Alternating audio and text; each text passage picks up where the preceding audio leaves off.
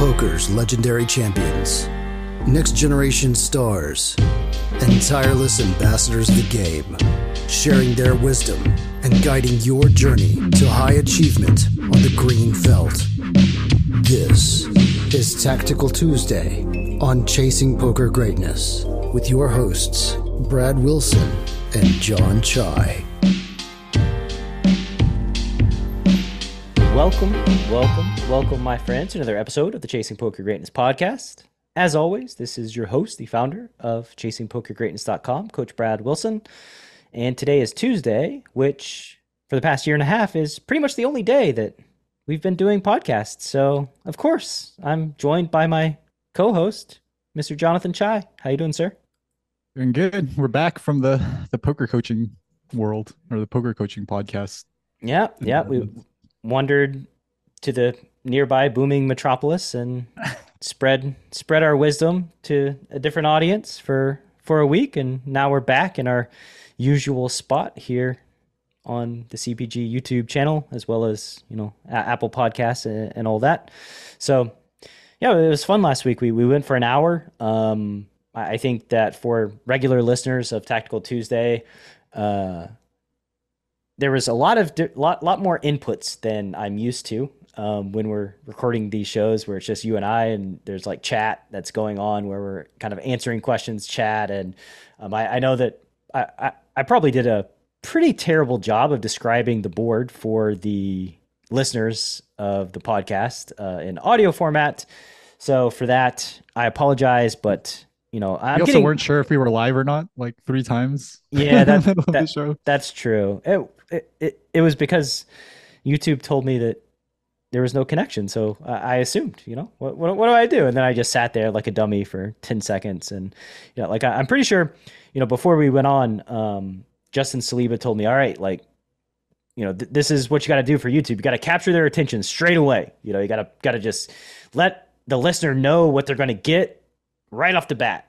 And so what did I do? I went live and then stared at the camera for 10 seconds before I said anything, because I didn't know if it was actually live or not. I learned that there's a delay in the feed back to me. So yeah, I would say not the fiery start that I anticipated, but it was still good experience, fun time, and hope to do it again sometime in the relative near future. And with all that said, if you're one of those that are like, yes, I know that the action was very difficult to follow, I would suggest going to YouTube and subscribing to Chasing Poker Greatness on YouTube, as well as the podcast format, where YouTube has this miraculous thing called visuals, and it's really, really helpful in following the action. With all of that said, John, do we have a theme for today? Yeah. Loose theme. It's gonna be me being unsure of what to do on the river. Actually, I think in this first hand, it's like the rare river spot where all 3 options seem viable. Not so much in the second hand, but tough river spots at 1K and 500 zone. All right, sounds like a plan. Let's see what we got going on. Hand number 1. Looks like you have a jack and a 10 of different suits. Jack of spades, 10 of diamonds. Cutoff opens, 2.5x. Pretty easy call. Flop is queen, 10, 7. There's 55 in the pot. Effective stack is 97.5 BBs. The villain in the hand started with 100 big blinds, so just standard stack size. They start out with a third here on queen 10 7, and this is kind of the first decision point. I think it maybe be more of a decision point if I had like a slightly better hand or slightly worse hand even, but I think with this like right in the middle marginal bluff catcher, I'm just going to be starting out with check call all day facing a third. I guess I didn't mean that you have options at this decision point. What I really meant was that, villain bet a third on queen 10 7 with the queen 7 of hearts. I think that probably says something about the situation. I'm not exactly sure what it says yet, but I imagine that small betting this board is probably not the preferred size. It's probably supposed to be like a bigger bet board. So again, don't really know what to make of it, but that would be my first sort of like kind of just take it for what it is. Don't know if I'm going to use it or not or what it means, but am going to observe it. But like the full thought process that you're going through right now is like, okay, and I would expect like a larger C bet size on this board. This villain went with a very small size, which is a little unexpected. What does that mean about this villain? Maybe it means that they are C betting a little bit too frequently. Maybe they are slightly on the weaker side. Maybe they're not even, maybe they're not even, a reg at the end of the day. But right now, there's nothing that we can do. There's nothing that we can exploit or nothing that we can change strategically with that info. So just kind of like keep it in your back pocket until maybe there is an opportunity to use it. Yeah, like I think that the sizing that they use kind of makes your decision for you, right? Like you have a hand that wants to continue, wants to realize equity, and you have a good price because they bet small. So your decision on the flop is trivial, and villain kind of makes it for you based on the size that they chose. I'm just kind of like thinking about what that size might mean for future considerations. Turn is an 8. So now you have the old pair plus draw.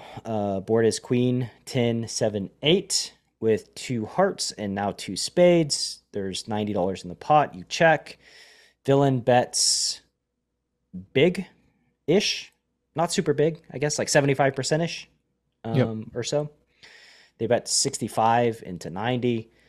I think, again, you don't really have much of a decision here on the turn. You're basically just pencil in to check call. And there you go.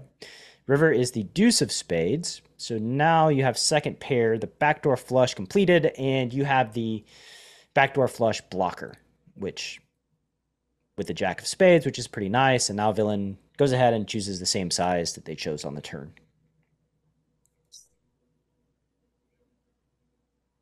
Yeah, this is where I feels like I could do anything. Feels like I could fold. That would be fine. Feels like calling is at least on the table facing this size with kind of what at the end of the day just looks like a normal bluff catcher with second pair. Got a nice little straight blocker, nice little flush blocker. Then you start thinking about, well, I got a nice little straight blocker and a nice little flush blocker, and and I have a hand that like might be on the fence between calling and folding. Can we put raise on the table? Should we even? Is this hand too strong to even think about raising? I feel like generally that's your feedback when I bring these sorts of hands in, is that like, hey, this hand can very easily just go in your check calling range. I think you're, usually say that I think I'm like stretching or reaching too much for bluff raises in this spot. Well, I mean, I guess the first question that I would ask myself is like, what's the worst hand that they value bet? I mean, I don't know the answer to that. I don't think you know the answer to that, but like we can theorize, right? The worst hand that they value bet, I would expect it to be like a strong queen.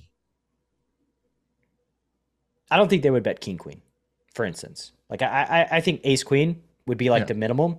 Mm-hmm. And so with ace queen being the minimum, that's the first like thing that I think about when I'm considering raising, right? It's like, okay, so like I'm trying to fold out top pair, top kicker plus when I raise the river. And that's like the specific range that I'm targeting here in this spot when the backdoor flush completes. There you have some decent things going for you, I think, in that, the queen is not a spade. So you do have like a fair amount of repability, like in your check call, check raise range with like your queen high flushes. I think those hands would just make a lot of sense. It probably is going to boil down to like how often they fold two pair or set as to whether or not you should raise. My inclination is to think that they probably aren't folding out two pairs or sets as much as you need them to. So I would not raise personally and probably just end up calling the river. Why are you like kind of like, why is like the threshold like the two pair and set line? Why are you not thinking about like, oh, why isn't why isn't it okay if we can just fold out all their over pairs, or we need to start folding out some straights maybe even to think about raising here? Like how do you know where to draw the line? Well, because you're getting, when you raise, right, you have a price to bluff. Like, so essentially depending on the size that you raise to, I imagine you're probably just going to jam, um, which is like 2x. So basically, when you jam 2x on the river, you need to fold out like 66% of their range or so to raise profitably. So then, like, I asked myself, okay, so like, what is the bottom? What's the best hand that's in the bottom 66% of their range? And I think the answer to that is two pair. While like top pair, top kicker, and then over pairs make up a decent chunk of that's probably like 40% or so. You're gonna have to start folding out the next tier of hands, and that's probably going to be in like the two pair region or the set region, right? So that's why I kind of make that distinction as like how do I feel about trying to fold out two pairs at a very high frequency? Just because I think that's the category of hands you need to fold out at a very high frequency in order to make jam profitable. Okay, gotcha. Yeah, I think that's actually a really good process for trying to figure out like what hands do I need to fold out on this river for my jam to be profitable. It's just like, so just to like kind of rephrase it. So you're starting to think about like, okay, what hands bet the river this size? Or sorry, what's the range that value bets the river this size? And then you need to fold out about 2/3 of those hands. What is like, so we know that like the bottom end of that value betting range is going to be like ace queen and like overpair type hands. Maybe that like brings us up to, like 30%, fills up like half of the 66 that we need to fold out. And then in order to fill up the rest, the last like 33%, we need to move up one more category of hand, which is going to move us up to like the two pair set region. And if we can't fold out any of the two pair set region, then we're just not getting enough fold equity from their range to justify bluffing the spot. Yeah. And you got to fold out like over pairs and top air, top kickers, like on an absolute basis, right? I think all of this is sort of stretching the imagination as it relates to generating enough folds by jamming the river here.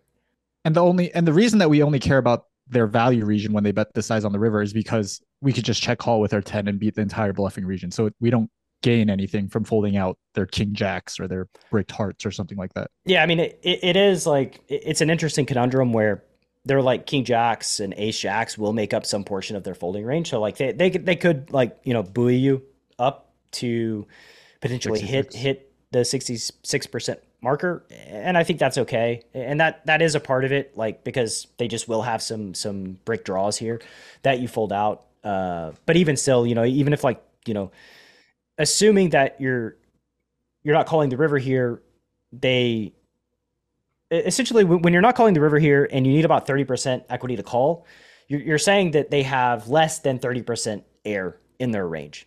Like, right. Otherwise, we would just call with Jack 10. Otherwise, you would just call, right? So you're going to get like 25% fold equity or 20% fold equity from folding out their air. Then you have the top pair, top kickers. Then you have the over pairs, and then you have the two pair to make it to that 66% marker. And I just think it's going to be tough. Like you're going to need to fold out some really, really strong hands. And I just think it's tough to hit. Whereas, clicking call, if it is a mistake, it's going to be much smaller and it's going to be really close, like one way or the other. I think. Right. This is a spot where they have tons and tons of natural bluffs, right? That I would think we wouldn't be surprised to see if we check called here with a 10 and 1. So yeah. Okay. Like ace 9, king jack, ace jack, king 9, hearts. Yeah. 5, 6. Ace king, whatever. Maybe like, So you jam with all of that said. If there's any doubt about what I was going to do. You jam, they fold, and they fold a straight. So that's pretty good. That's pretty good for the prospects of generating enough fold equity here when you're folding out straights. Yeah, maybe we can get up to the 66. I feel pretty good about getting up to the 66% if they're folding this hand. Yeah, if they're folding straights. And I think like one thing that I always consider here, is that, yes, this opponent folded a straight. Will every opponent fold a straight here?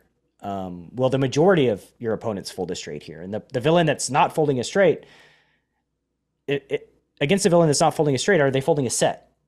Are they folding two pair, right? So like, there's also this like spectrum of opponents that you'll play against where like some will be capable of like folding everything and some will be capable of folding nothing. And that makes things really tricky when you're playing on an anonymous platform. Yeah. Definitely. You usually run into like one of those two extremes. Yeah. Like the player is just like, oh, they just always have a flush here and they fold everything. Or the player who looks at a set and is like, well, this is kind of the same thing as a straight. So if I'm folding this, I'm folding straights. So I just can't fold this. And then Yeah. you get looked up by 7, 8 of clubs or something. Yeah. Yeah. Exactly. So, all right. Hand number one, John +1, Brad -1. Stick around after the break. To raise or not to raise the river, that is the question that we'll try to answer. Coming right back. Are you a lone wolf searching for the ultimate pack? The CPG Wolf program is a close-knit brotherhood hell-bent on one thing only: chasing poker greatness. Powered by bleeding-edge wolf strats and led by Coach Brad and his lieutenants, CPG Wolves are systematically prepared for almost any spot they'll encounter on the green felt. If you want to plug into an elite team and have a step-by-step game plan to realize your full poker potential, you can apply at cpgwolves.com. Space is limited, and the pack is only as strong as its weakest member. So only the hungriest, grittiest, and most driven will be accepted into the program. Applications are open at cpgwolves.com. All right. Welcome back from the break. Mr. John, you want to take the reins and start breaking down the second hand? Yeah, so this one's played at 2-5 zone, so we're not going to have any good reads or a good feel for who we're playing against. So we're just going to go off of sizing and stack sizes like we usually do. Folds around to the button, opens to 2.5x off 100 big blind stack. Probably safe to assume he's a reg. Small blind starts with $170 and flats the open, so we can be pretty sure that the small blind is a fish. I'm in the big blind with ace-8 off. Would be peeling here, even just for facing the button open, but really, really happy to get in there once the small blind fish is giving us a good price to peel. Small blind starts out by checking, I assume. Yeah. What's the board? Oh, 9, 6, 5, two-tone, 2 hearts. We have the ace of hearts, so we flop overcard, gut shot, and the backdoor nut flush draw. 37.50 in the middle. Small blind fish starts out by checking. I'm going to be checking range here as well. Big blind goes out, sticks out 1/3 size flop C bet. The button sticks out. Sorry, the button. Yeah. Man, this is tough. This is tough. We might need to add a trio here to read boards. The button bets a third, 3 ways, 5, 6, 9, 9, 5 of hearts. Small blind folds. John check calls. I think both. Thought about folding here? Yeah. No. I'll say there's not a world where you can fold, especially having the backdoor nut flush draw. Like I think that's kind of like a critical. It's like a really, really important piece of the equation. I would actually consider raising the flop. Yeah, I think that would be my. I would almost prefer raising here than flatting. But yeah, like essentially, like this hand is such a great candidate to raise. It blocks straights, and it gives you a hand that can barrel on flush completers on the turn of the river that aren't flushes or straights or sets or whatever, right? So I think like having the nut flush blocker is like really, really, really nice here, and chunking this into your like check raise range where you have a bunch of flush draws, you have a bunch of like hands that have a lot of equity. This hand doesn't have a ton of equity, but it has great properties that would allow it to do well, I think, in your holistic flop check raise strategy. So like that would be the way that I would go. Would just start with a check raise here, and then barrel a lot of hearts and kind of play turns and rivers like as they come. So the one thing that I'm like that's like really, I don't know, like the reason I even asked about like just folding here in the first place, and then probably the reason why I was a little tentative about check raising here was that like I did not think that this is like even close to a range bet from the button. I don't either. Okay, and just thought that this like was worried that like basically when the button decides to c bet 3 ways, on this very, very dynamic board, that they're just going to have so much equity in their c betting range that check raising here would be, I don't know, was worried about like punting basically versus a player that decides to c bet this spot. I mean, to me, it's like, it's strategy against strategy, right? And I just like ask myself, how does ace eight off with the ace of hearts fit into my holistic strategy? And I think like check raising is a really good place for it. And yeah, like you're probably right that the button is pushing too much equity when they bet here three ways, especially with the short stack fish. But with that said, like your hand does have great properties to check raise against, over pairs even, right? Like it's not like you can generate lots of folds downstream if you start with check raise against over pairs here on the flop. And you may be peeling like every single 7-8 off in this spot too. Like that's another, like you could just have every 7-8 off because the small blind flats so and then you complete as well. So yeah, I think like you just have so many good hands here that this like lowish equity hand would just fit really, really well into your check raise range. Yeah. I really like check raise now after talking it over with you. I mean, like, I think one thing that we didn't even mention is that like check call, like the downside of check calling here is just like the real lack of implieds for us. It's like, yeah, we have a gut shot, but like, what happens when we make a 7? Like, yeah, we have a backdoor nut flush draw, but like what happens when it goes heart? Like, do we ever, can we reasonably expect to win like large pots? Probably not. Like we're not really coolering anyone at that point because of just like the obviousness of when our draws get there. So yeah, I think that's another reason to just check raise this hand versus check calling and just trying to take my equity, getting a good price. Nice. Agree to agree. Turns the 8 of hearts, which by the way, for the listener, the board is now 5-6-8-9 with the 9-8-5 of hearts. And boy, it would have been nice to check raise with this on the flop. You would have gotten the rare. Yeah, definitely turn this one into a bluff. This is the one that you should absolutely turn into a bluff. But now we're here, and I'm guessing you check. Yeah, you check the flop. I think, or the turn. Man, this turn is like so interesting, like in so many various ways. Like I think you could lead the turn.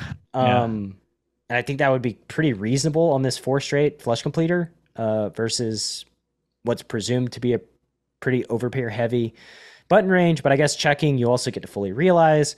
So anyway, this is a good card to make my argument about check raising the flop.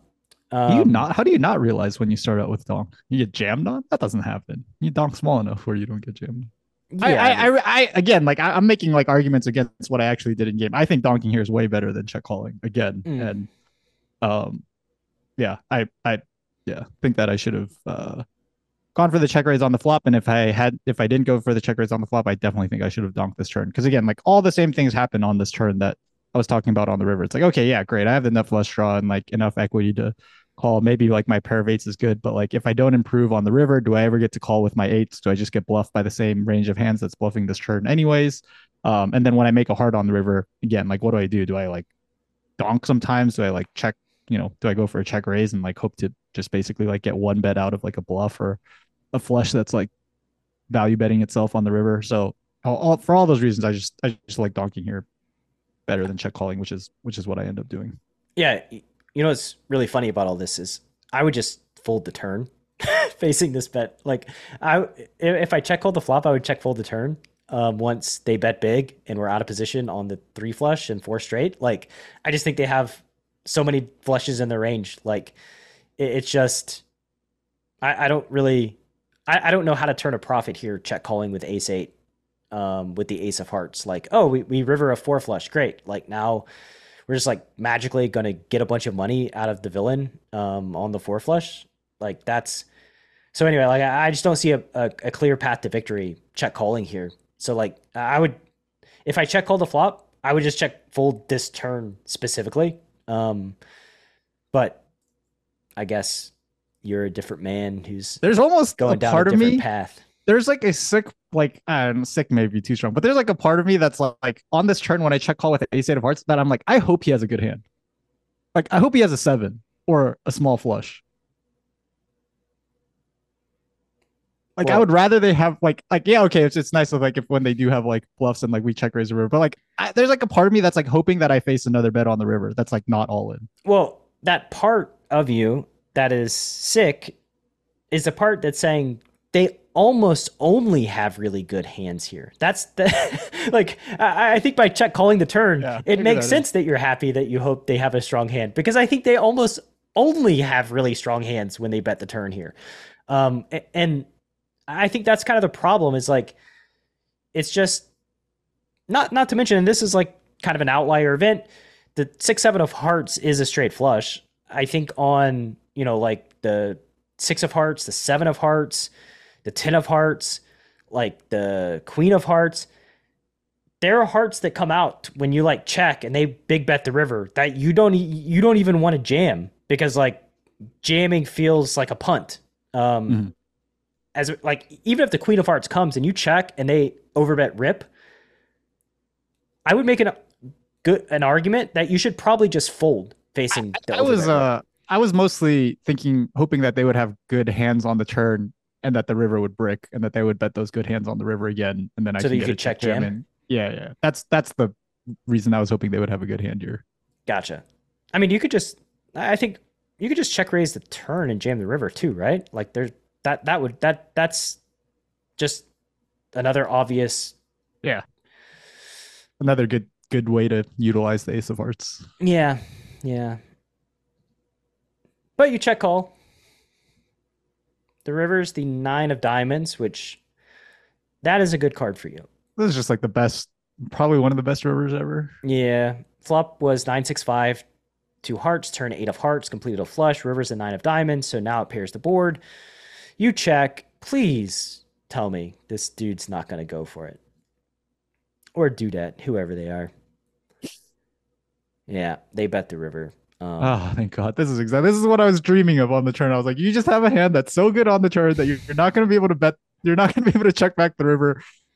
And I'm going to have some, hopefully, I mean, this was like especially good because the board paired and I, have an 8, which is a little bit helpful in terms of blocking 8s and like 9-8, but also just like on non-heart rivers, just being able to use the ace of hearts as like a check jam here. I don't know how hopeful I am that I like fold out like a flush, but am pretty hopeful that I could fold out at least like a 7. I think I you'll don't know. fold out Maybe I should. flushes. I think the ace of Yeah. hearts still matters here on the river because um I think the ace of hearts blocker properties still matter on the river because when you jam, I think the primary hand that bluff catches would be the nut flush Mhm. because the nut flush could think that you're jamming lower flushes for value, but Yeah. all their lower flushes, like now they're essentially capped at like a king high flush and a queen high flush and a jack high flush, and I think that's just really really really good for your check jam. Like so you have like the perfect hand to check jam with on this specific river. You've got the 8 blocker, which let's be real, probably doesn't matter that much in the grand scheme of things because they're probably not betting with the set on the turn. And then you have the nut flush blocker, which is probably their primary bluff catcher. And yeah, it's just, oh man, this villain, they asked for it and they received. You have my seal of approval here with the river decision, at least. Played one street right. They fold and yeah, it wouldn't surprise me for them to have like king queen of hearts, queen jack of hearts. I think hearts are I think hearts are pretty much the bulk of their range, and they have the queen 7 of hearts. So You're right that the 6 of hearts river would not have been jammable. well, there's 3 hearts on the board, the 5, 8, and 9. So there's actually a lot of hearts. Like there's already one straight flush available, and there's a lot of other ones. But yeah, like Final question about this hand. If you're the guy on the button with the queen 7 of hearts, I think flop is fine. Turn is good too. What do you do on the river with queen 7? You just check back? Yeah. Whoa.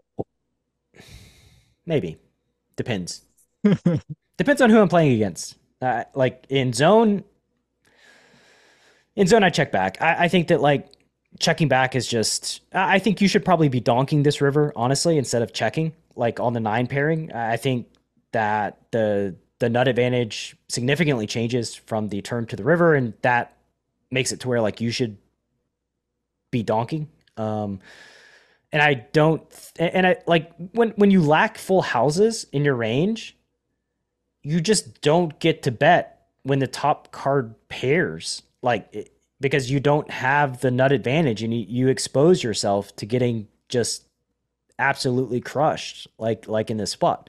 With that said, you also have to run into the opponent that can find these like crushing hands to jam the river with. And I think that the primary hands that are going to jam or that need to find jam are probably going to be straights. Some sort of like 7X that called the flop and then checks the river and then faces the big bet. I think the straights are going to be the most jammable hands. And maybe population doesn't find that enough, and that's going to allow you to value bet a flush. But I personally would check behind for all the reasons that I said. I just think like I don't like betting the river once there's full houses available and I don't have them. Yeah. I think also like a small consideration too is just having a 7 in your hand with the queen 7 of hearts. Like a big part of the range that you're hoping to get called by when you value bet the river with the flush is going to be the 7X straights. And I think when you actually have a 7 in your heart to go along with your flush, it's probably an extra reason to check back the river. Yeah, I agree. Well, I don't know where to stand on this hand. I don't know if we have a day without incident or a day with incident. This hand was kind of all over the place, but I thought of the theme. I mean, we can't. This is the problem with Tactical Tuesday. We can't like blow the theme at the beginning because it just makes the hands not interesting to follow along, or just reveals what I'm going to do on the river. But I think the theme for this episode should be what is it? They never fold if you never try. The line from poker coaching. Yeah, they never fold if you never try. That's the truth. This one feel really good, and they fold. So you get to fold. You fold the queen high flush. Look at the man go. Somehow he winds up in the perfect spot on the river after check calling twice to find the river jam. You see what I mean on the turn though, where I was kind of like, man, I really hope you have like a flush or a straight, because like you have to bet the river with those. Yeah, I see what you're saying. Now that you say it like that, actually makes a lot of sense. I think that's good, really good. Yeah.